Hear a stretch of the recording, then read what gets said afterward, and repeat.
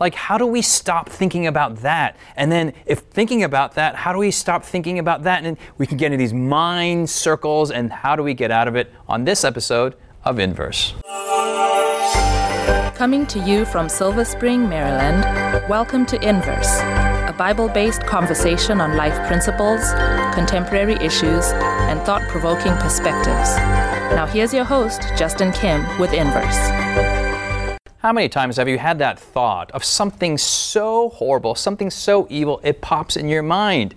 Is that a bad thing? And if that happens over and over, how do you stop? On this episode, we're going to be looking at the anatomy of temptation in the book of James. Here in the studio is myself, Justin Kim, Jonathan, and Siku and Kelly. There's so many of you guys, I'm going to get track of who's on the episode. And we're so excited because we're on our second episode on the book of James. We want to encourage you to go to inversebible.org, download the Bible study guide. We also have an app. We also have the website. We also have books. We have all these resources. We want to get you involved in this very practical but real religion book on the book of James.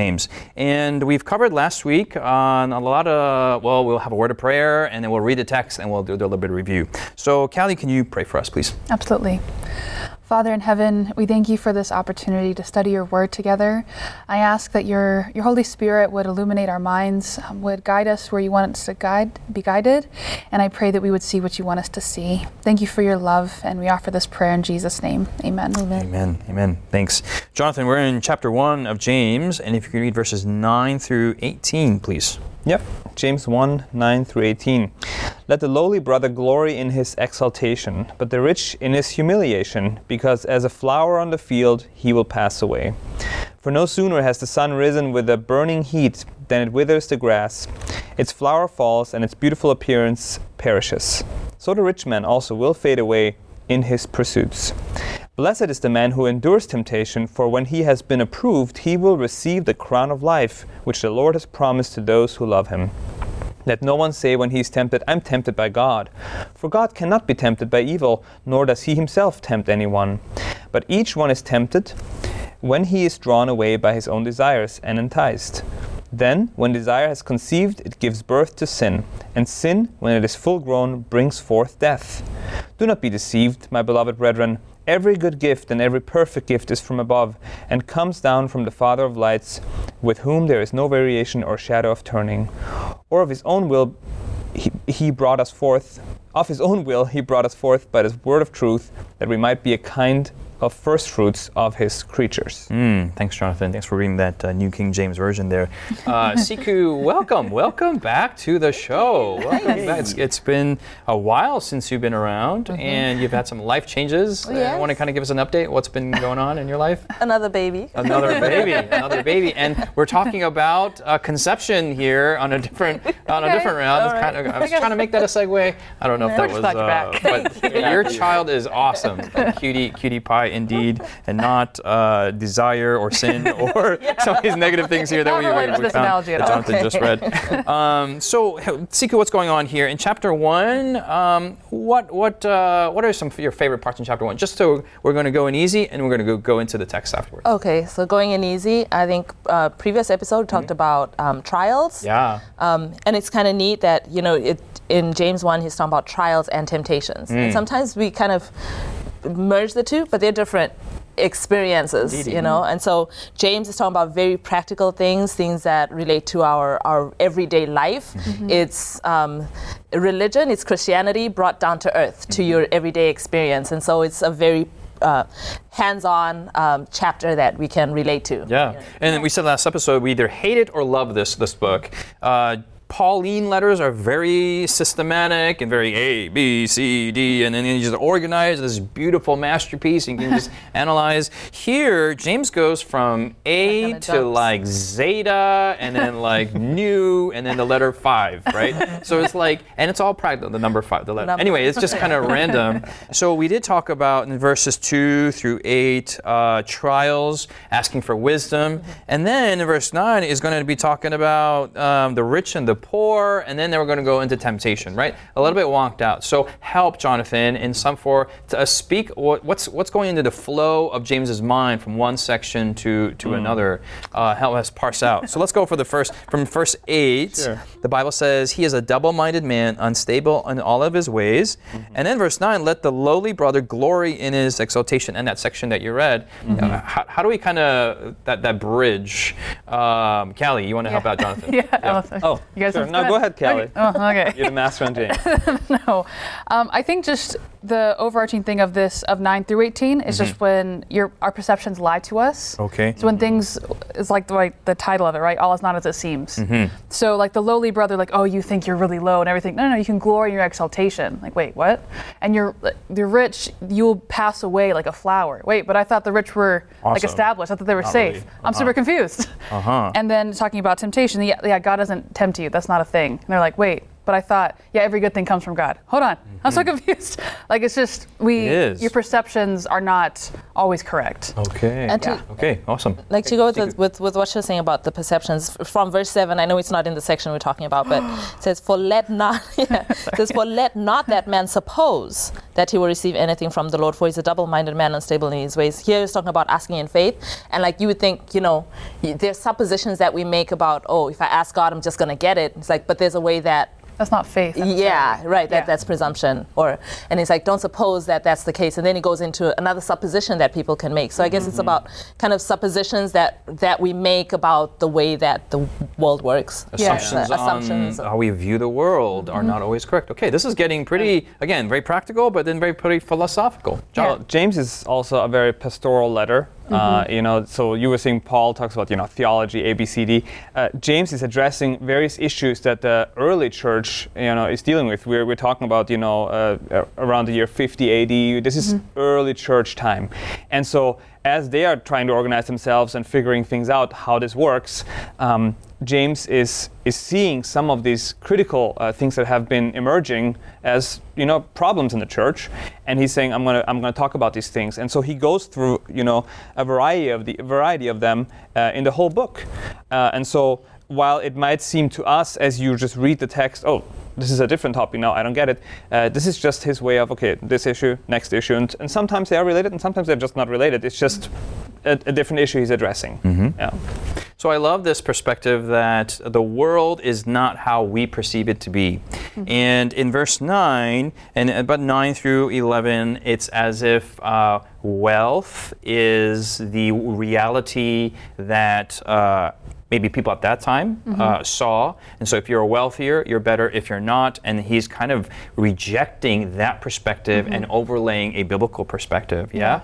What are some views that today's people have? Wealth is definitely one of that. One way to see, you are better if you have more money. You are not so better if you have more. What are other glasses that we put on that the Bible often challenges in today's modern society? Can I before they chime in with their examples? Sorry. But in verse 9. You want to go to a previous verse? Yes. Verse 9. No, verse 9. Same verses that we're talking about. It says, "Let the lowly brother glory in his exaltation, but the rich in his humiliation." It's this kind of the opposites, right? So just sometimes even poor people can glory in their poverty. Right, like there's a pride of being poor, or there's a pride of like well, I'm not.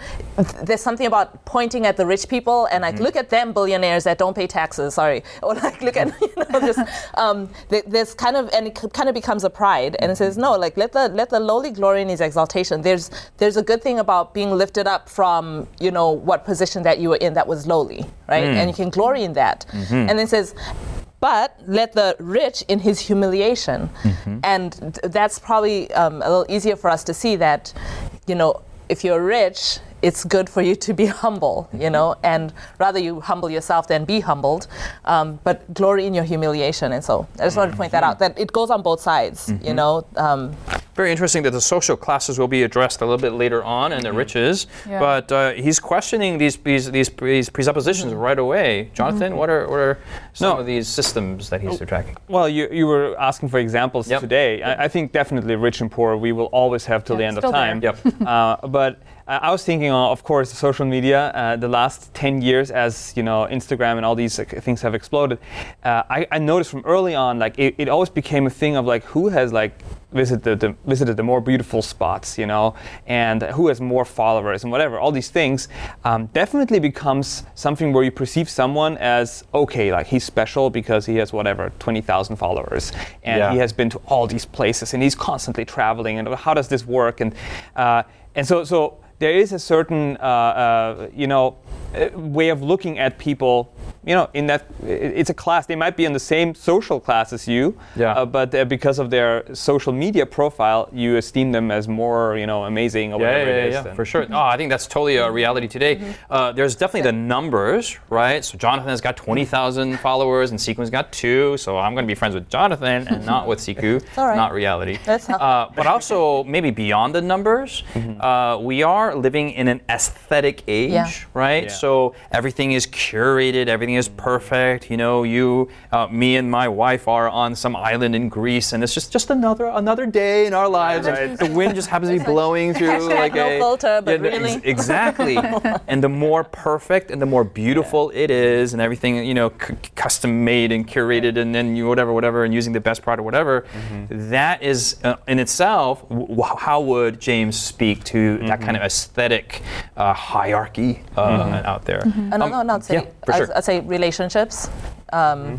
Whether you're at the stage of dating or not dating, married or not married, no kids or no kids, and like that's another thing that we for sure compare. Especially in the 20s and 30s, that there's a hierarchy in that. Oh, you're single, you're not single, you're blended, divorced, all the hyper permutations of every status out there for sure. Any others that you can think of? Education. Education. Yeah, that's a big one. Preach, sister. Degreed or not degreed. Very true. Yeah. And you know, I'll confess that personally, like there was a time in my life where I did view people who didn't have a bachelor's degree in a different kind of way. And it took a lot for me to realize that I even had that prejudice, to be like, wow, like I view people differently based on whether or not they went to college. Yeah. But seeing that in myself, I'm like, I know it's out there because it was in me. Wow. Whatever prejudices you have out there, please stay with us, whether you have an associate's, a bachelor's, a master's, or a PhD, or no degree at all. Stay with us after the break, and we're going to continue talking about James chapter 1. Has Inverse been a blessing to you? Do you have questions, comments, or feedback you'd like to leave us? Find us on social media by searching Inverse Bible on Facebook, Twitter, Instagram, or YouTube. While there, join us, like us, heart us, thumbs up us. Our handle again is Inverse Bible, no spaces. Now, back to the discussion.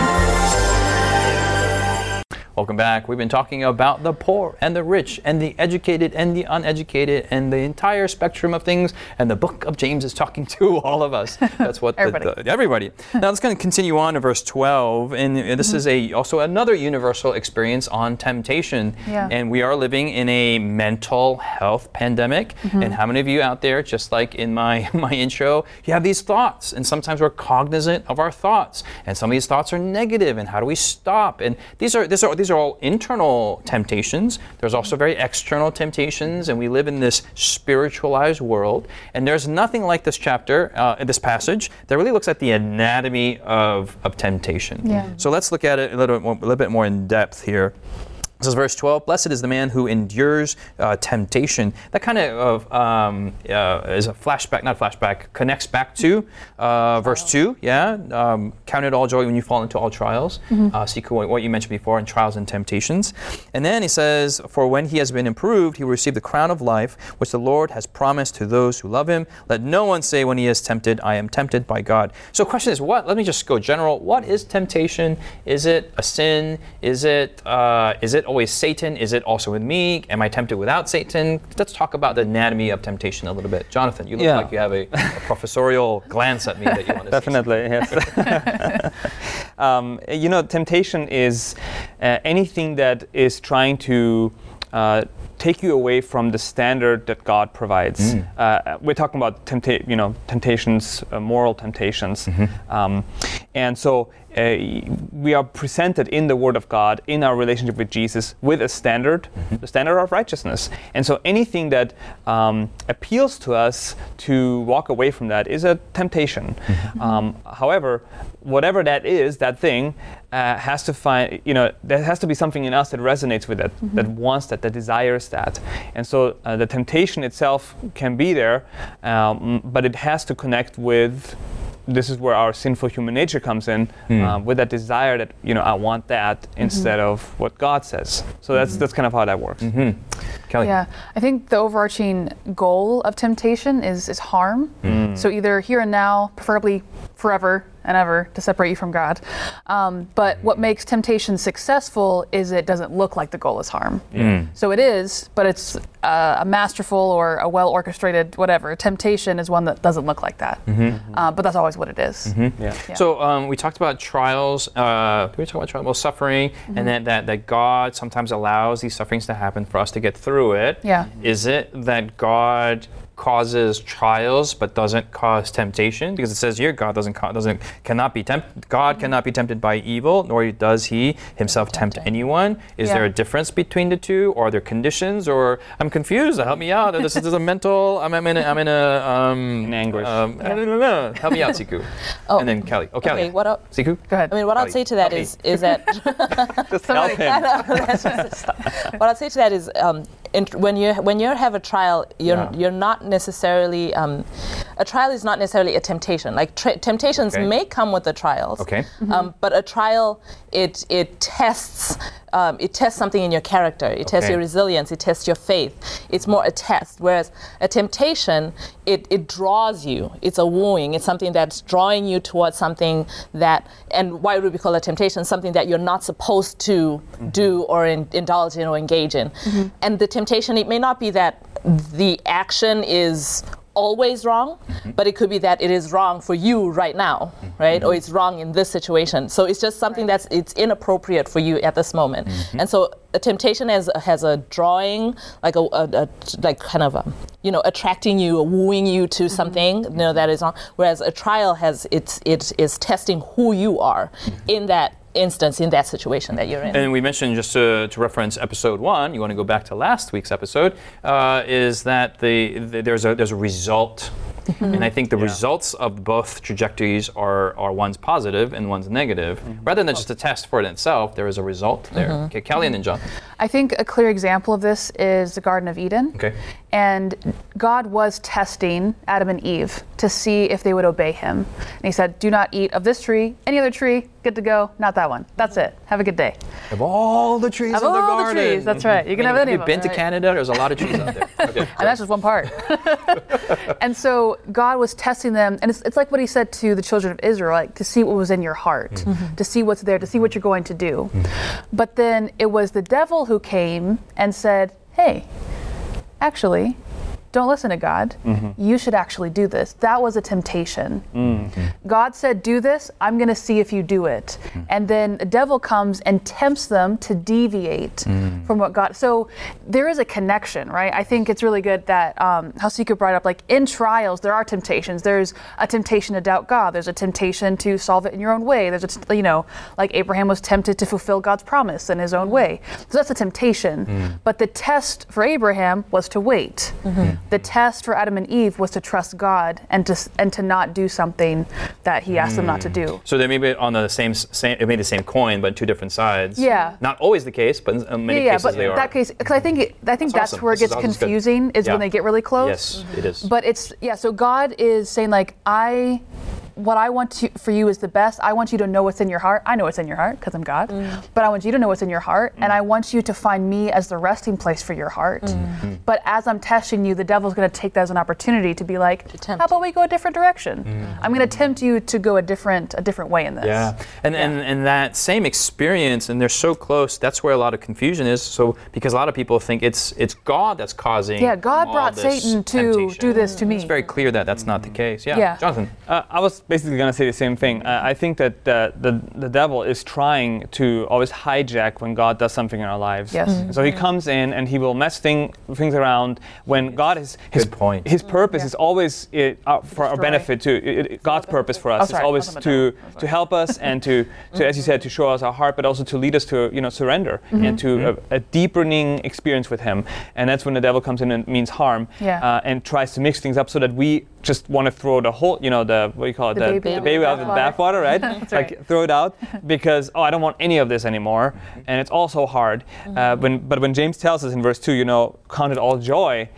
when the thing that God is sending you is really good for you. Embrace it, and then we might mix it up. So it's important that we discern that, and that we are also aware of this great controversy that's raging. That the devil is constantly on our case, but with God's help and by His grace, we can endure the trial and resist the temptation. And amen to that. And we want to just say that the baby with the bathwater. We want to say congratulations, Jonathan. Jonathan, you are a new father of a new baby, and with your current wife. I was going to say new wife. My only wife. Didn't work out. My alliteration didn't work out there. But we want to say throwing the baby out the bathwater is not good baby I'm not advice. planning to do that. Going to babies here in verse 15, and I love this anatomy of temptation. Yes.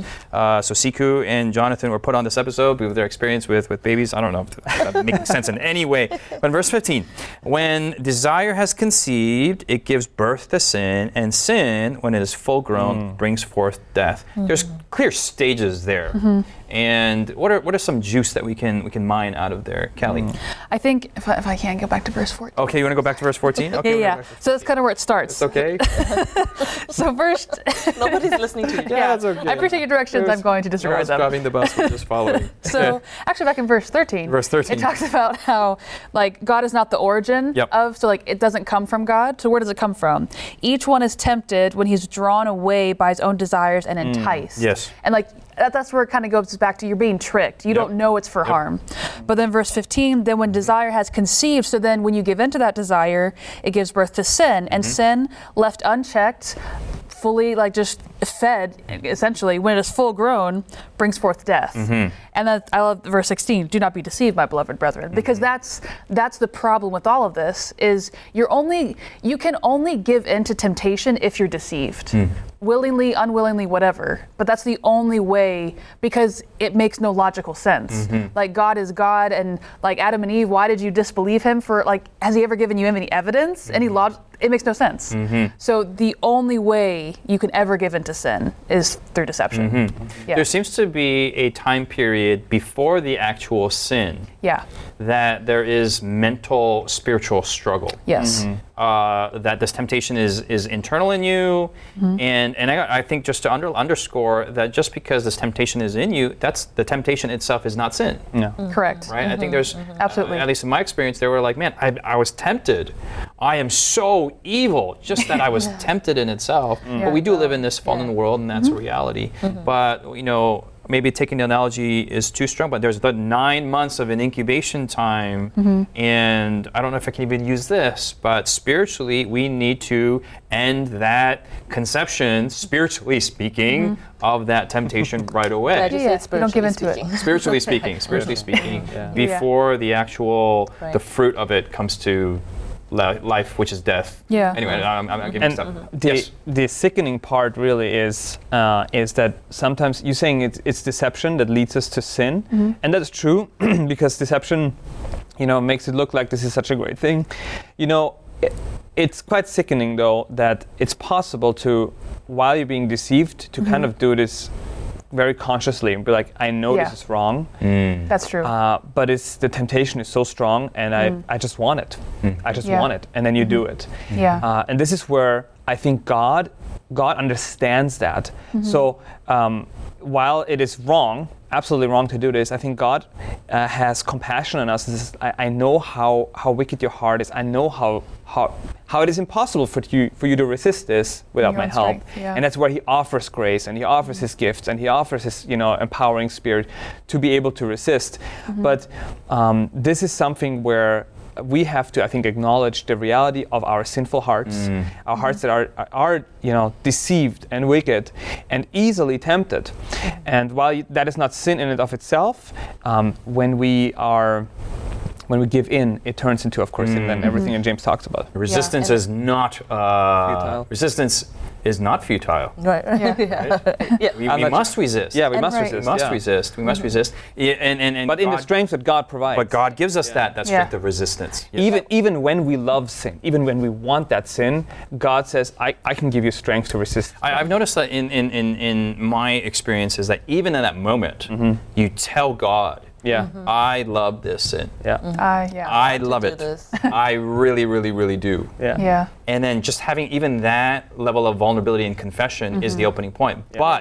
But Don't stop there. I need help. Yeah. But so Satan wants to gets us to a point where we don't even want to say that. Right. We hide in a little bush and we do our thing, and God can't see me, and then whatever. And we Like, what are you doing? drink or eat chocolate, whatever you got to do. Anyway, whatever. Insert your own sin in there. Yeah. Chocolate's not sin. No, I just wanted to say, like, just to the point that you were talking about, feeling like, oh man, just because I felt tempted, and you kind of feel bad, that the fact that you have a recognition of this is a temptation.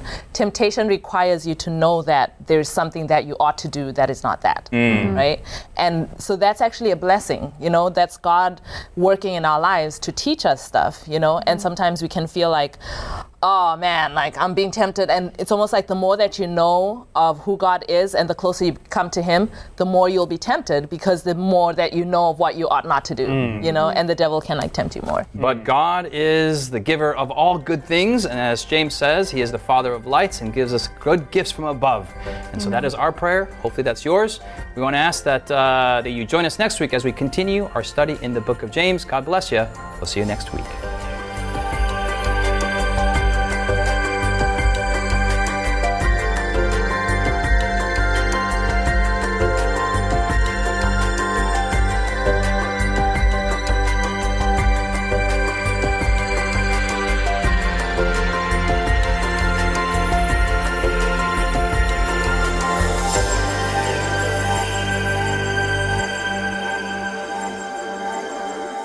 You've been listening to Inverse, a Bible-based conversation with Callie Williams, Israel Ramos, Jonathan Walter, Sebastian Braxton, Siku Dako, and your host, Justin Kim.